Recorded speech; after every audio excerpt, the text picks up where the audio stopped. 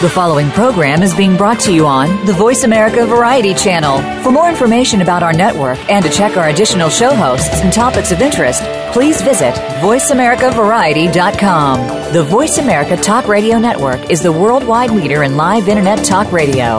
Visit voiceamerica.com. The views and ideas expressed on the following program are strictly those of the host or guests and do not necessarily reflect the views and ideas held by the Voice America Talk Radio Network, its staff, and management.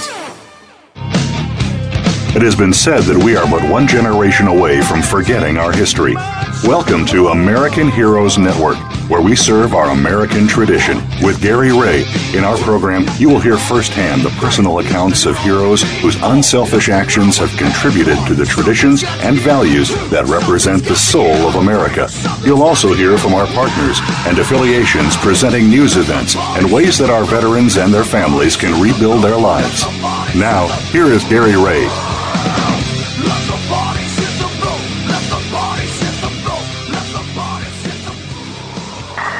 Good morning and welcome to the American Heroes Network Radio. Your intro music today is an introduction to our special guest that will be with us in just a couple of minutes. Today is November 11th, 2014. That's right, it's Veterans Day. We would like to say thank you to all our veterans for their service and officially make every day Veterans Day. How's that sound? I'm your host, Gary Ray, and I have a couple of co-hosts with me today. And just to mention them, we have Staff Sergeant Charles Eggleston, U.S. Army. He served multiple tours in Iraq. He also served as Maryland State Commander for the Military Order of the Purple Heart, and he mentors and helps other wounded warriors with TBI and PTSD, actually through the game of golf. Good morning, sir. How you doing, sir? How you doing? Good. Good. We also have Lieutenant Colonel Bill Forbes, U.S. Army retired, former Deputy Secretary for the Maryland Department of Veterans Affairs, and former Commander for the Maryland DAV. How is it going this morning, sir? Just great this morning, Gary. All right. We also have Jim Klug. He's the National Historian, photographer, and former PR Director for the Military Order of the Purple Heart. How are you doing this morning, Jim? Gary, wonderful, and happy to join you and Charles here today, and I also join you in saluting all of our veterans. All right. Happy Veterans Day, guys. All right. Let's get to our guest right away. The song you heard at the beginning of the show is called Bodies. Please allow me to introduce the group Drowning Pool. And also, I want you to make you aware that the questions that we're going to ask you today is actually put on made by your number one fan out there, and they put this stuff together by asking people right on our Facebook page, what kind of questions would you ask Drowning Pool if you did have a chance. Now, her name is Jeanette, and it is her birthday today, and she would love to hear you guys say happy birthday to her. Not sing it, just say it. Happy birthday. All right. Thank you, guys. Well, she is my daughter. That's why I had to say that. All right. All right. We know you guys are, very big supporters of our military. What kind of things influenced you to help and develop the loyalty that you have to our men and women in uniform? Go ahead, Mike. You got both of us on here. Man, it's just a real honor and a privilege for us to entertain the troops. I mean, we got started back in 2005. It was the first time we went over to Iraq and Kuwait. And it just started from a radio DJ out of Dallas. And we just had the opportunity to go over. And ever since then, we kept it going. I mean, we've done a lot of stuff with the USO. Any chance we get while we're on tour, if we're anywhere close to any kind of base in the States, we like to stop off and, shake hands and hang out with our troops, man. And, again, it's a great opportunity. We're very fortunate to get to do it, and it's the least we can do to give back for everyone who's served. That's great. Yeah. Now, Charles, you being, at multiple duty in Iraq, tell us about your experiences with Drowning Pool. Well, I think it's a great group. It caught me off guard the first time I heard them, and I was like, man, these guys are different and unique. I'm one of these R&B soul type guys, but just the energy and the message that you actually get out of it. I mean, it was a great crossover for me. And I'm just glad to be on the talk show with you and able to pick your brain on what really makes y'all twerk when it comes to the veterans and the wounded warriors and the troops. And I think you had multiple tours over in Iraq yourself with the USO. So I was just wondering, that's my question to the drowning pool crew. Yeah, well, like CJ was saying, this is Mike. How you guys doing? Everybody good? Just great. Good. Hey, Mike. All right, man. It's an honor every time. And honestly, it was kind of something when we were first asked, but like CJ said, in 2005, it hit us, straight in the face, point blank, and we went, you know what? Yeah, and I'll be honest. I mean, we were a little bit scared in the very early beginnings, but then once we got there, I'll be honest, and when I say there, we first went to Kuwait. From Kuwait, we went to Iraq, and that was our first introduction into the USO and doing tours for the troops overseas. But I'll be honest, even amidst whatever you, as a civilian, you may have seen on TV or read or heard, once you got, in the midst of the military and with the guys, the men and women, I never felt more safe and started to feel like I was actually, a little bit a part of something. And whereas before, excuse my French, we were four lucky jackasses that got to play, rock and roll for, a living, and we just kind of fell backwards into a good situation with the band. But then when we were asked to go over and play and entertain the troops, it just became such this humbling experience, and it kind of opened our eyes to just like a bigger picture, a worldly picture of things that we would have never gotten to experience. And since we've experienced that, it's just made going over every time, like I said, such a no-brainer. Any and every time we can, we do it. And it's an honor for us, and we thank you guys. It's our way of, saying thank you for everything that you guys do. And it really is such a humbling and honorable experience. And thank you guys, and thank all the veterans everywhere. And I really appreciate that, because when you guys came over, I believe you came up to base called up in northern Iraq, where the big ISIS forces are now, Q West.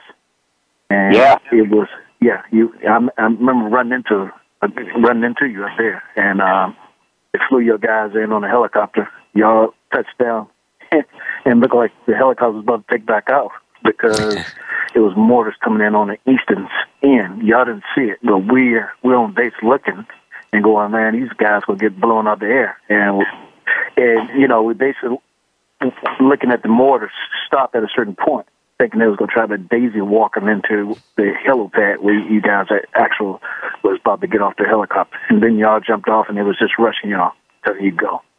And then someone else threw your bags out and that kind of stuff.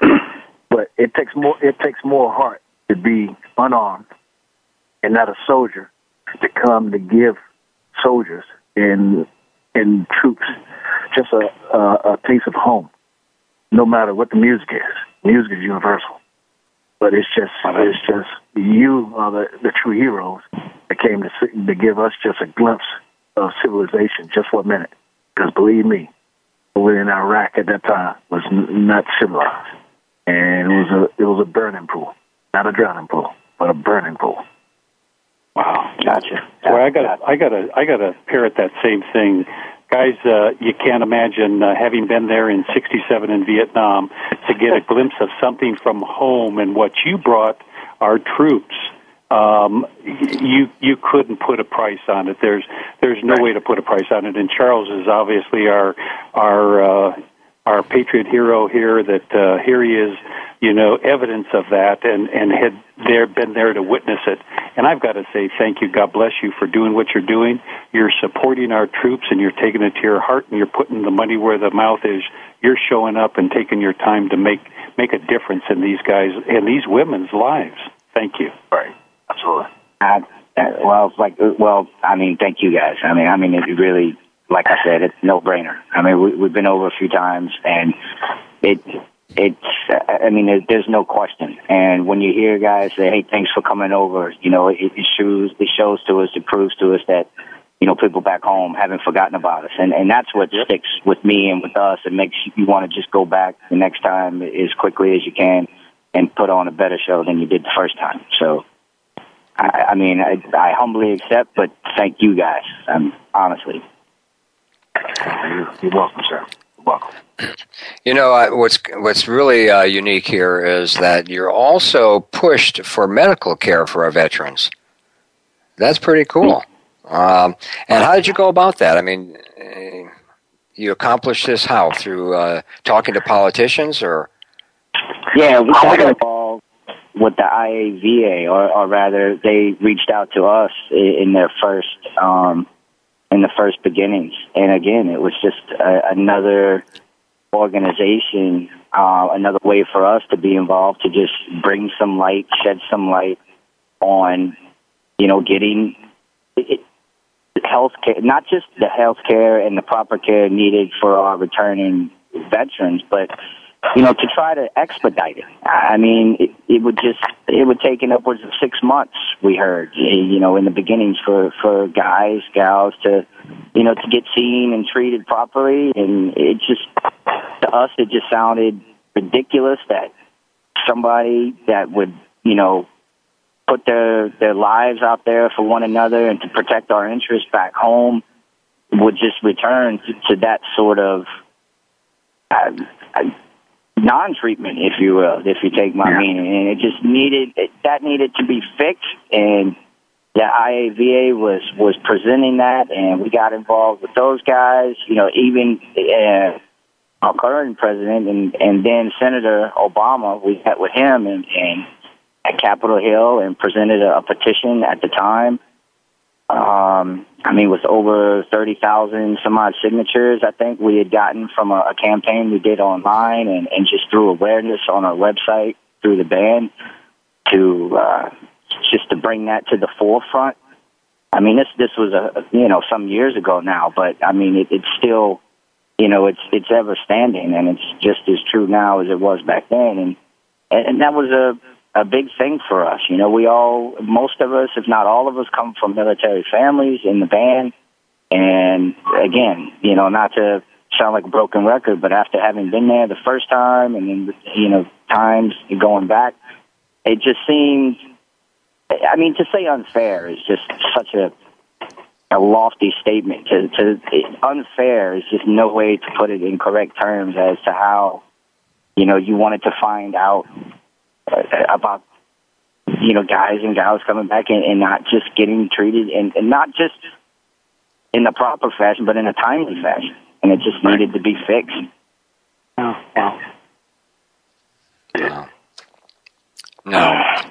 It's great. The guitar just went off in the background. Sorry, let me move. They're sound checking the instruments. All right. Yeah, well, it's great that a band like you had the guts to stand up and say that in times where other groups, other bands didn't even think twice, and they saw the same thing you seen. It probably helped you a lot by working with Paul over at IAVA, good friend of mine as well. And it's a function.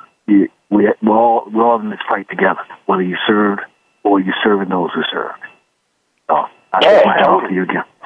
I agree with you 100% on that, 100. And we're not the only band. I'll gladly wear it and carry the flag. We were one of the first bands, so maybe that's why we were privy to it a little bit sooner and started getting a little more involved sooner. But we have a lot of friends in other bands, Seven Dust and Five Finger Death Punch, just to mention a couple of that.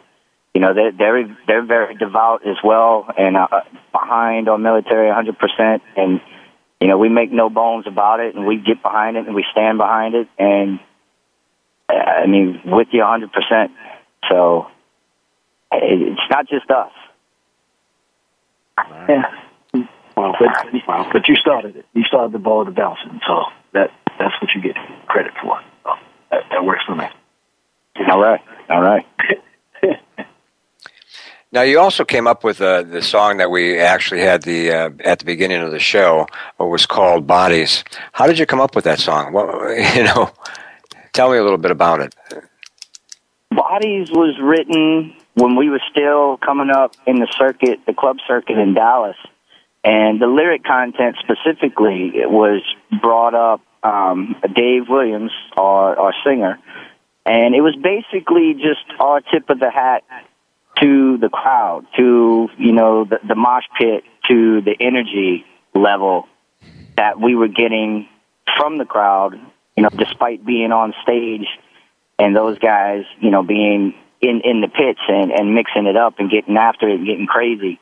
It was just, it was symbiance. We both fed off of it. So the crazier the crowd got, the crazier and more into the show we got, and then they fed off of that. And it just became this wild thing to experience. I mean, it was just really kinetic between Dave, the band, the crowd. So that's where, let the bodies hit the floor specifically. It's about the mosh pit. It's not anything about, hey, knock down that dude next to you. It's more like, you're back in the day they said, let's go to the hop, and everybody's saying that. Well, instead of that, we're a little more aggro about it, and we get into it, let the bodies hit the floor. It's just this anthem for us of like, all right, let's get it on, ring the bell, let's get after it. And military all over the place just sort of embraced that song and took it, and we couldn't have been prouder. And I mean, Crank It to 11.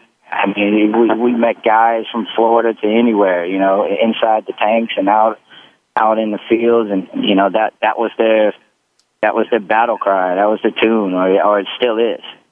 So if that thing keeps you alert, keeps you on your toes, keeps your chin up, crank that thing to 11, and don't let anybody tell you different. Go. Great. All right. Now, you also had another one that I want to hear what kind of responses had from our military, which is titled Soldier. Mm-hmm. That was pretty popular. Well, Bodies was, written for the mosh pit, but then embraced by the military. Whereas after we had gone over on our first visit to play for the troops, when we came back home, I guess a sculptor would have, sculpted something. A writer would have written a poem, or a painter would have, created this piece of artwork. Our way of, it seemed like, the natural thing for us to do would be to write a song, and Soldiers was that tune. It was just our tip of the hat this time to our military, to our guys and girls, that go out there and take it to it every day. We felt so humbled by the whole thing, and so, even though we're just four guys, and in the grand real world scheme of things, kind of insignificant, amongst all the real world problems, we just felt like we had been brought into like this, this higher piece of importance that was happening. So we were compelled to write a tune, and it was just a guttural tune, very organic. We were in the rehearsal room, and it just came out pretty naturally, and it's a fun tune to play. And anytime we can, we try to bring it back out and get it up on the set list, knock the dust off, and again turn it up to 11 and jam it. How did the veterans over there in Iraq, Afghanistan? How did they take that when you sang that over there?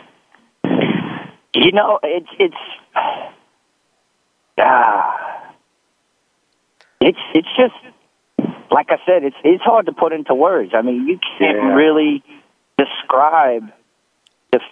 It's kind of selfish of me to say what a buzz I got from it to play. It's such a, oh man, how do I sound like an idiot right now trying to explain this, but it's so hard to explain because you wrote a song that was based off your experience of going over to play and try to give a little bit something back to these guys and girls that do everything for you and abroad, and that they're there, and they sometimes are there for so long that they think that, the people back home have forgotten. So you're your little insignificant little tune that you try to write to come up with, they say thank you, and then a year later you go back over and you play it in front of that same crowd that you wrote it for. It's just, it was all full circle, and it's just unbelievable. It's a very surreal feeling, and you really, it's too hard to put into words. It's just such, I mean, you almost jump out of your skin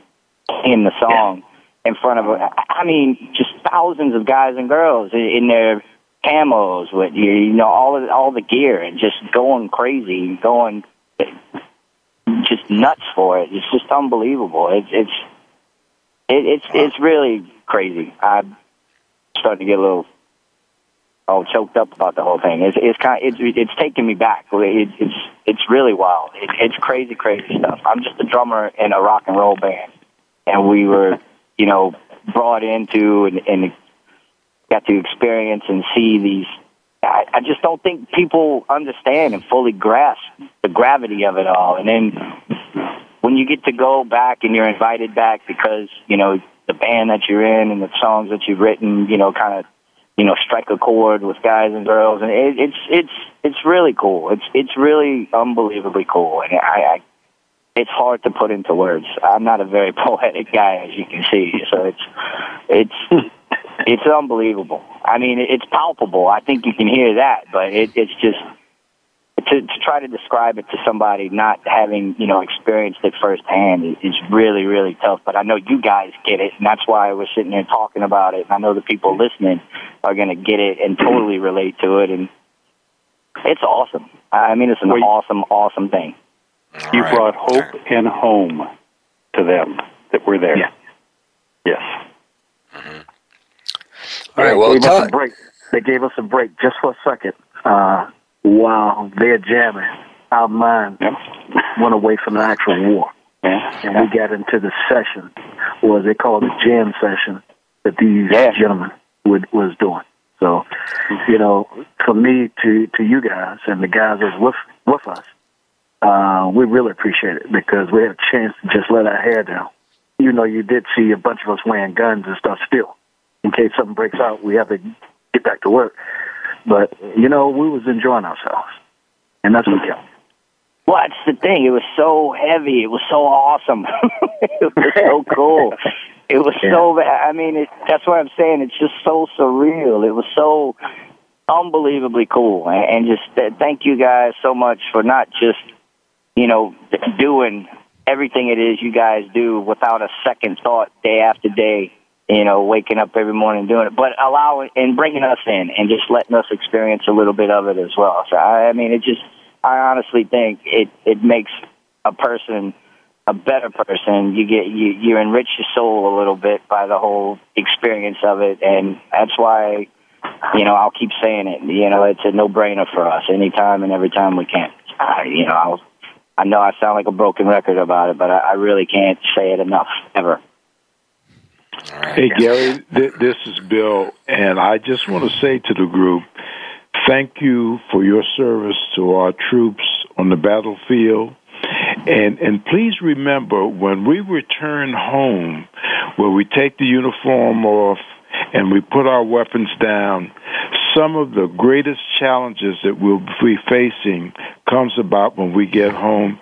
You can still be of service to us, write more music, sing more music, even if it's songs of protest to help our men and women who serve this great country. I think you guys can continue to be a great asset and continue to serve us in our status of veterans. Yep, I agree. All right. Yep, yeah.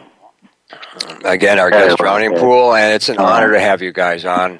Really appreciate the time that you're giving to us. Is there anything you'd like to share with our listeners before we go? Just unwavering, undying support and gratitude. I mean, 1,000 times over. It's really hard to just put it into words, but it means the world to us. It honestly really, really does. I think it makes us better guys, you know, better people, better significant others to our families because of being just brought in and accepted. And just thank you. I mean, thank you very, very much to everybody out there listening to this. I could never say it enough. Thank you. Okay. Well, thank you again for the support of our military. I think that's the bottom line. You're listening to the American Heroes Network Radio, powered by Voice America on the Variety Channel, and we'll be right back with our next guest.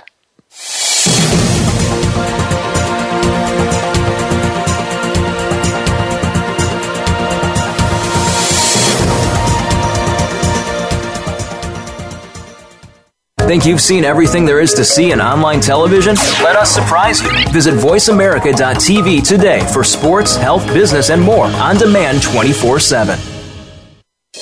For those corporations or organizations who wish to support our veterans, sponsoring and promotion on the American Heroes Network has never been easier or smarter. As the only network focused to specifically reach the military and veteran population globally. For more information, email us at sponsorinfo@AmericanHeroesNetwork.com.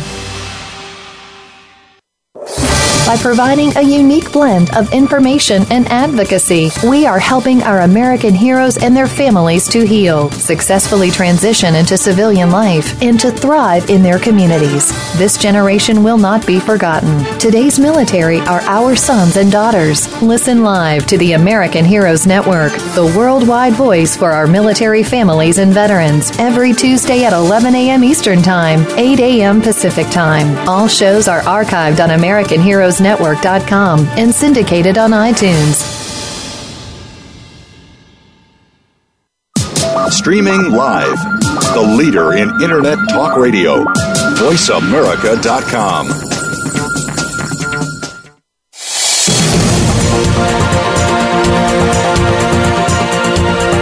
You are tuned in to American Heroes Network. If you want to find out more about us or to contact us with questions or comments about the show, please send an email to AmericanHeroesNetwork@gmail.com. That's AmericanHeroesNetwork@gmail.com. Now, back to our program. Welcome back. We ended our first half hour with the band Drowning Pool. Just want to thank them once again for taking the time out of their busy concert tour to be on the American Heroes Radio on Veterans Day. Thanks, guys.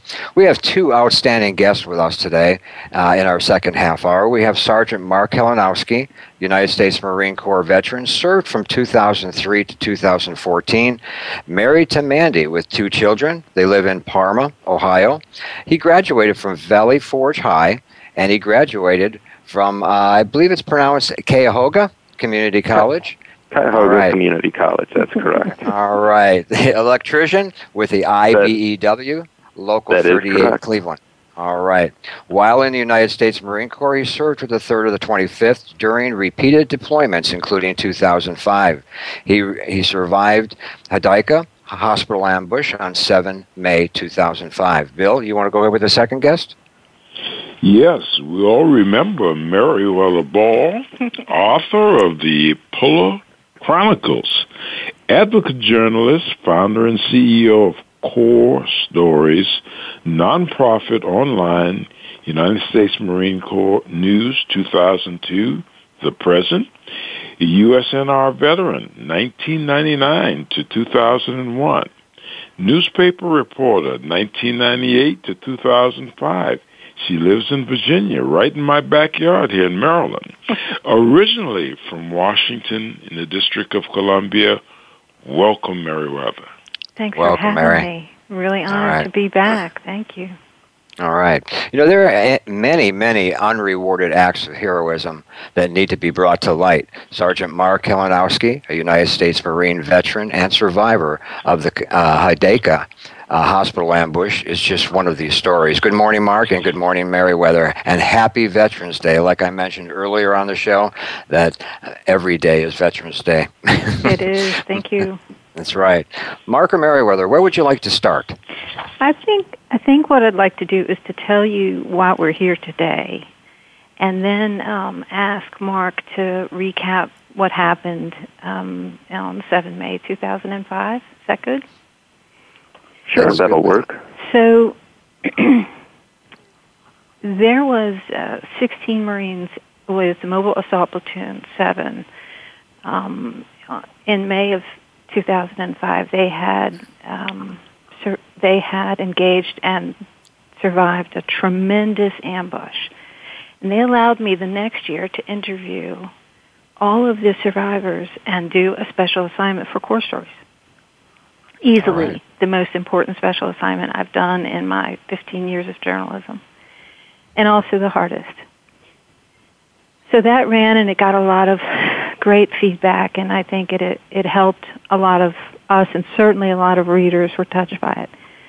But this year I've been revisiting some of the important people I interviewed, and easily the most heroic Marine I have ever met is now Lieutenant Jeff Schuler. At the time of the Haditha Hospital ambush, he was the gunner in the Humvee that Mark was in, and because Mark was able to, despite being severely wounded in his dominant hand, Mark was able to provide ammo, and Schuler was able to hold off the enemy when they were in completely surrounded situation. They had lost 11 Marines, were either wounded, severely wounded, or killed. And so I thought, it'd be so wonderful to find out how Schuler had Mustanged up and become an officer. Well, he wouldn't talk. When I went to meet him, he said he would do the interview. He said, I don't want to talk about me. I want to talk about Kalinowski. And I said, talk. So he did. And that's when I learned, and I regretted not understanding this at the beginning, 8 years earlier, that really, had it not been for Kalinowski and his ability to stay calm in the situation and provide ammo, there would have been gaps in Schuler's firing on the enemy that surrounded all of them and allowed them to collect their wounded and fallen and retreat. And so I didn't understand all that. So when Schuler made all that clear, I said, well, we need to look at this a little closer. What award did Cal get? And he said he wasn't awarded. Well, that, of course, made this advocate journalist pretty upset. And then I collected all of the rest of the Marines from that event who survived, and they all backed up and expressed the same anger. And they had been carrying this anger for a long time. So I said, being older and perhaps louder in a gracious way, I said, something has to be done about this. So I went to my senior Marine officer advisors, and I said, what can be done? Can he be considered for an award now? And they said yes. So one thing led to another. Brady, who was the platoon commander, Gunnery Sergeant Michael Brady, wrote this. He had written several citations, but they had never gone before the board for reasons unknown.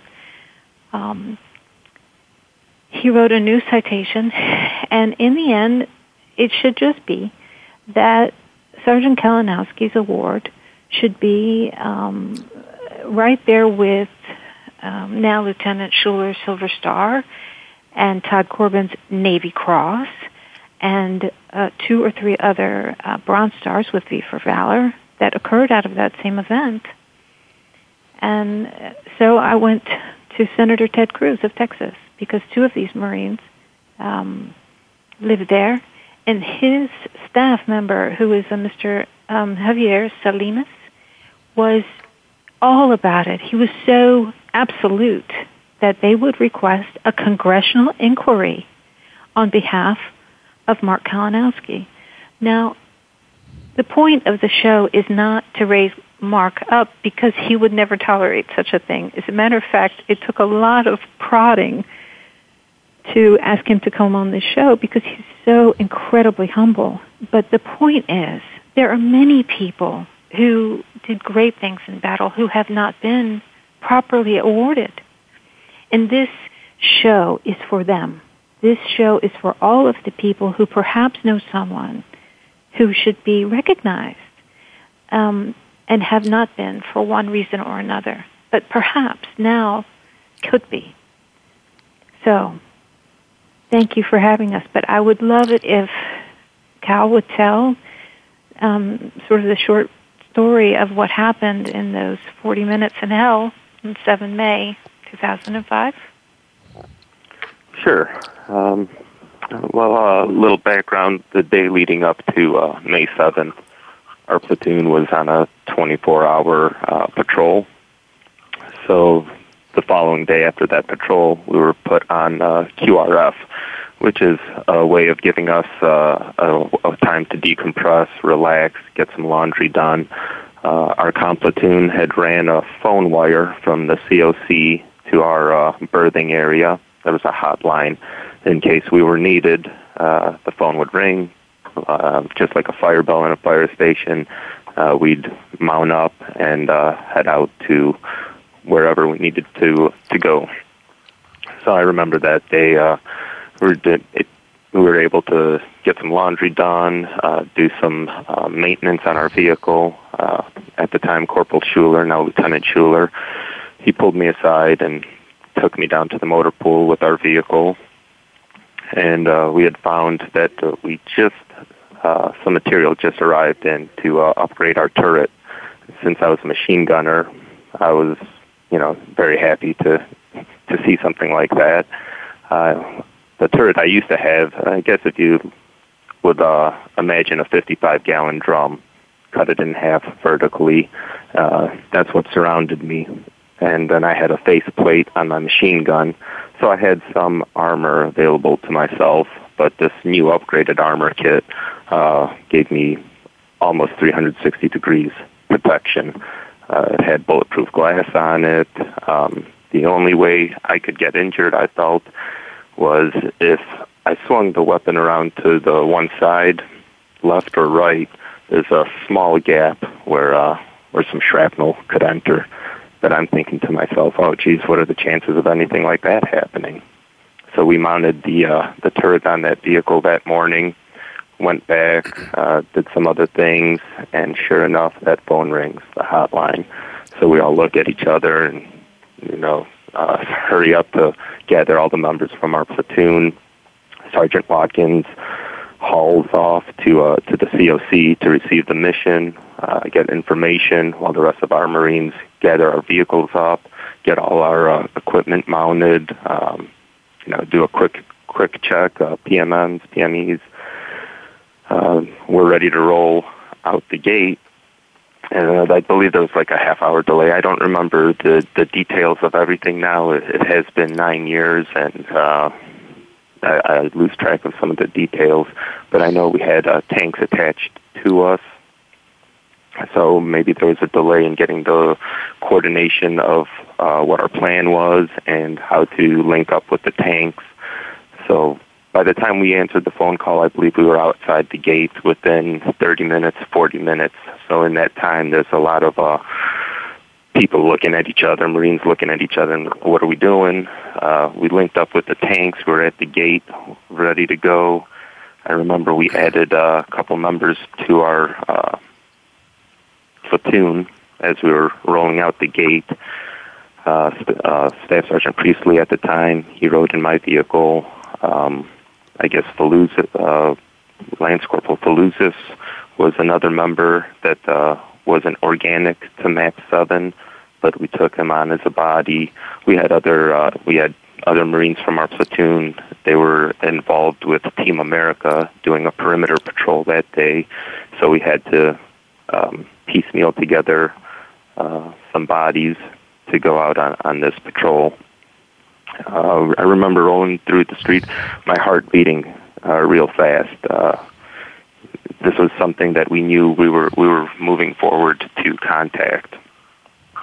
So we're rolling down the streets of Haditha, and I was the gunner of Victor 4 with Corporal Schuler's vehicle.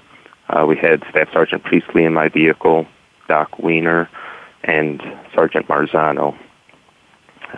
We were supposed to go down an alley, and we had a Blue Force tracker and a map, but the GPS and real-time feedback, I guess there was a delay between the signals, the transmission and receival of the signal.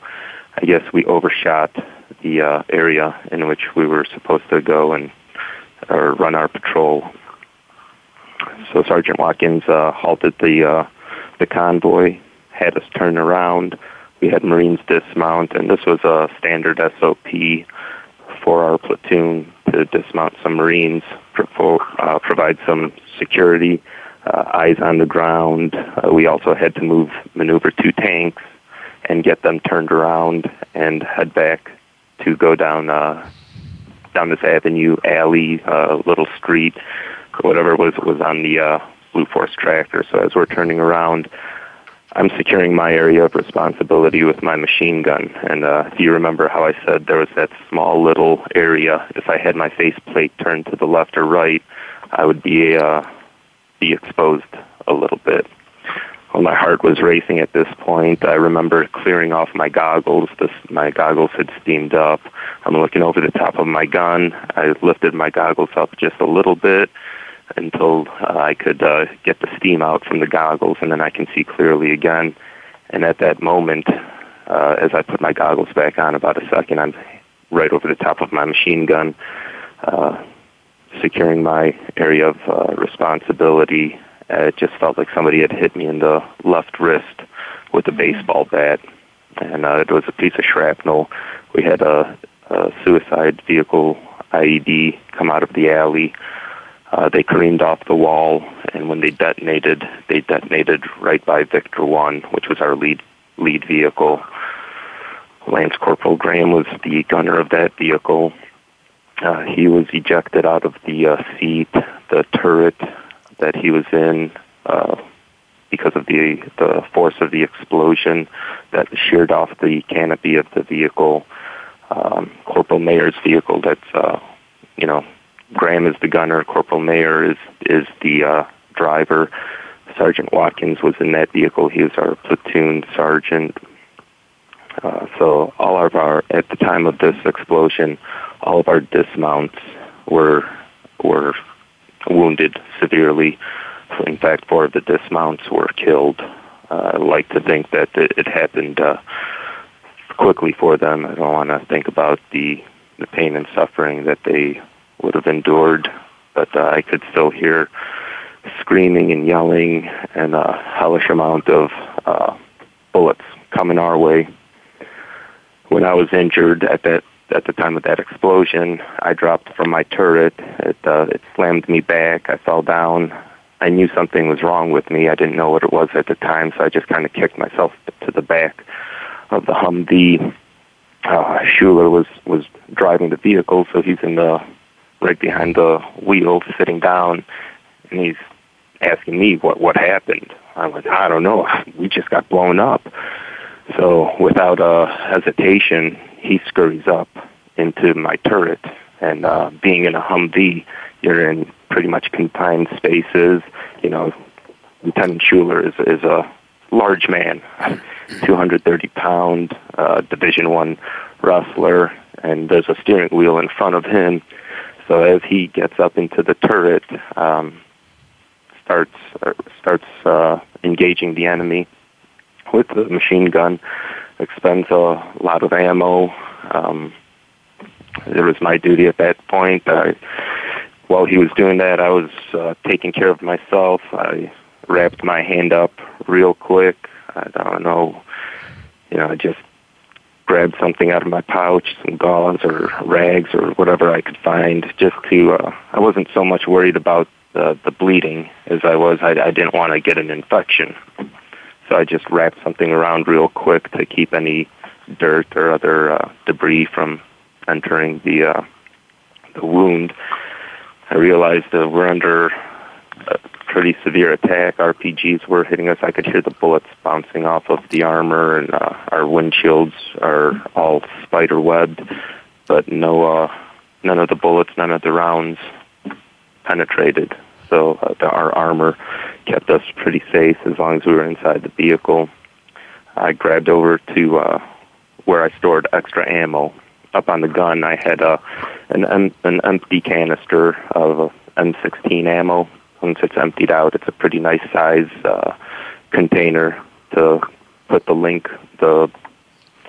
the length of ammunition. You know, we had a belt of 7.62 for the machine gun.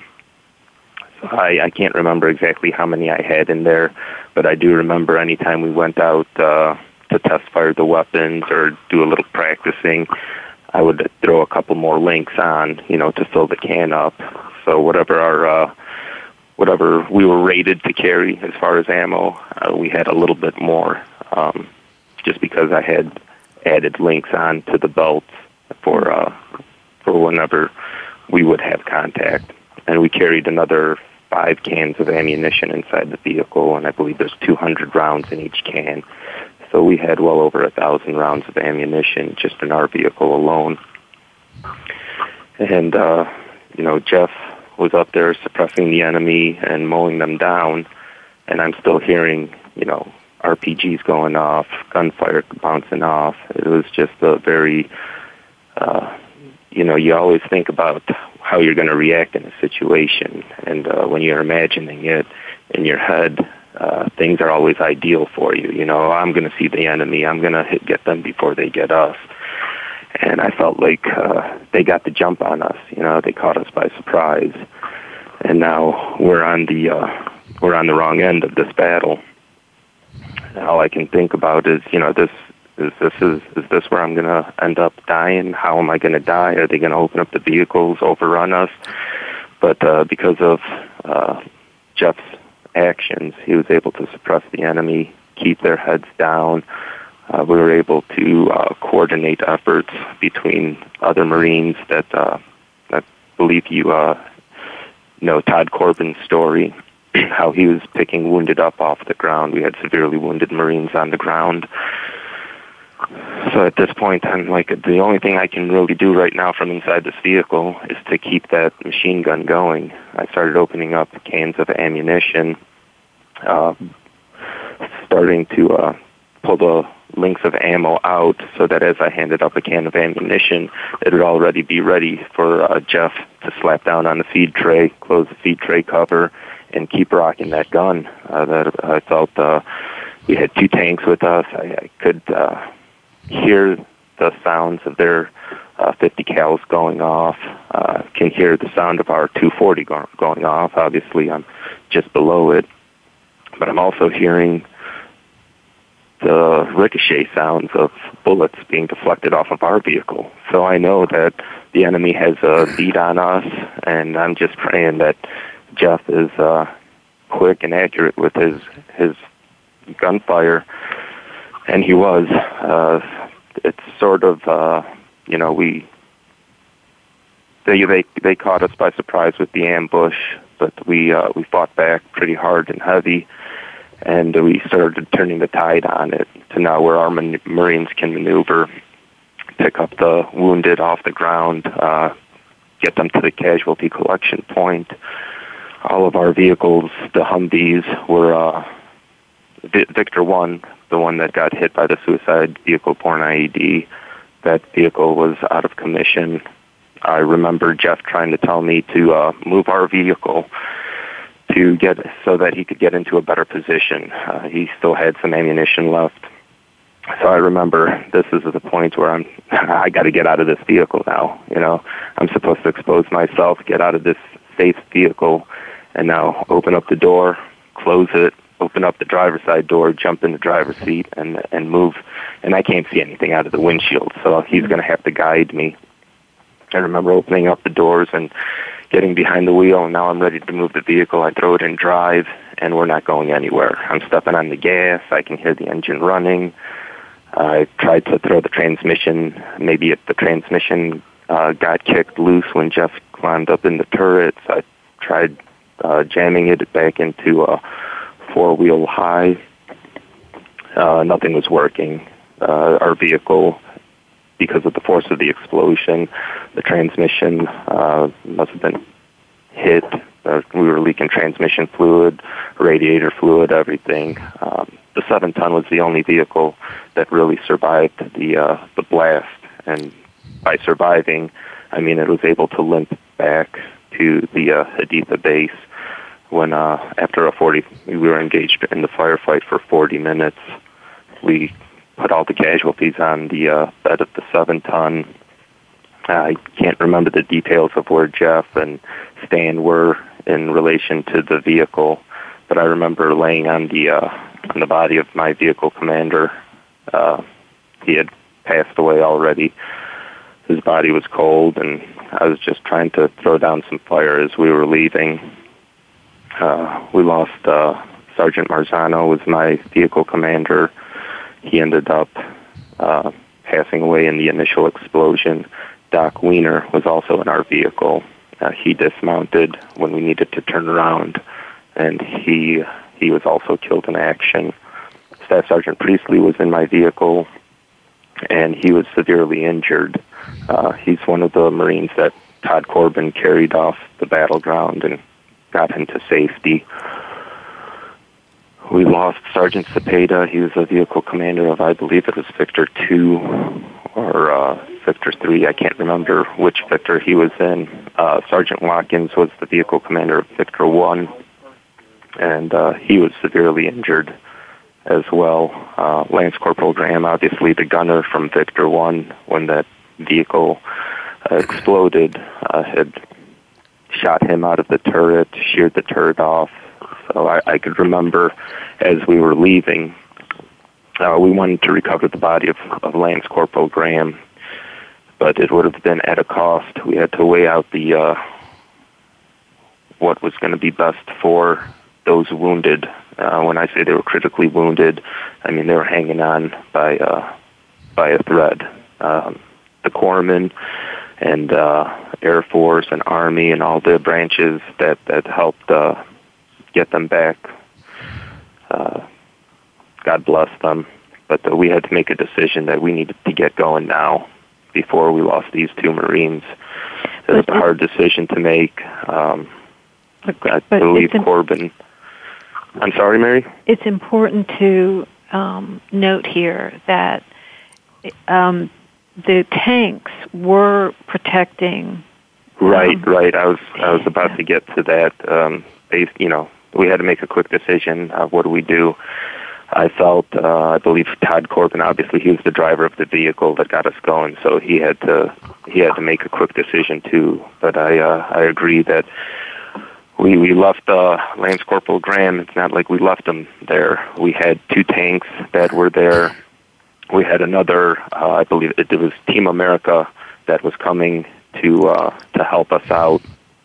And we were there for 40 minutes, so I'm sure Team America was dispatched as soon as the explosion went off. The city of Haditha was just below the dam where our base was, and I'm sure that they could have seen the explosion from the dam. It was a tremendous hit that we took. Right. But I believe the best answer that we could have had was to get the wounded back to base, let the Team America and the tanks recovered the body of Lance Corporal Graham. And they did that within 2 minutes. So it wasn't, they were passing each other right there at the hospital. And right. He wasn't, I do remember seeing them as we were evacuating back to the base to get the wounded back to get some help. Team America was rolling in. So that I felt, comforted by the fact that we've got Marines here to guard, safeguard, and bring back Lance Corporal Graham to us. Well, Mark, we have to really commend you on explaining what happened. This half hour went too fast. We'd like to have you back in the very near future. And again, people just don't realize how tough it is to tell a story, which are heart pounding, no matter how many times you tell it. Mm-hmm. So again, we want to commend you on that. Do you have any last words you'd like to say to your listeners out there in closing? I'd like to just let the guys from MAP 7 know how much they mean to me. Guys that I interacted the most would have been Corporal Mayer and Corporal Schuler. The fact that Aaron Rice, Gunnery Sergeant Brady, Corporal Schuler, or Lieutenant Schuler, and Corporal Mayer, at the time Corporal Mayer, that they fought so hard for me to get any recognition. It's been 9 years since that date, and the fact that they're still carrying on this fight to have me recommended for award is just humbling. It's the award itself, it's a piece of cloth, but the people behind putting me up for the award, that's the real gift. It means that they really think highly of me and think that what I did deserved some recognition. So I want to thank those people. And Meriwether, I want to thank you, too, for being the driving force behind this. I'm just a loudmouth here. That's definitely. If you missed any of our shows, all our shows are archived on demand 24/7 on the AmericanHeroesNetwork.com. And yes, you can hear all the archive shows right from your phone. And remember, the American Heroes Network Radio spotlights and promotes the best available information of interest to all our veterans and families, anytime, anywhere, and on any device. Thanks, Bill, and thanks again to our guests, Mark and Meriwether. I'm your host, Gary Ray. Be sure to tune in again next Tuesday for another great show. You're listening to the American Heroes Network Radio, powered by Voice America on the Variety Channel, and have a great week. Thanks again.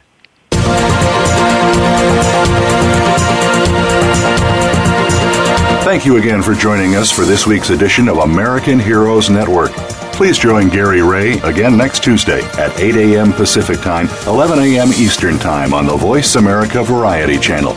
Have a great week. We are America, and we truly do believe you're the backbone of our nation. Thanks to you, we're living free. We're a quilt of many colors.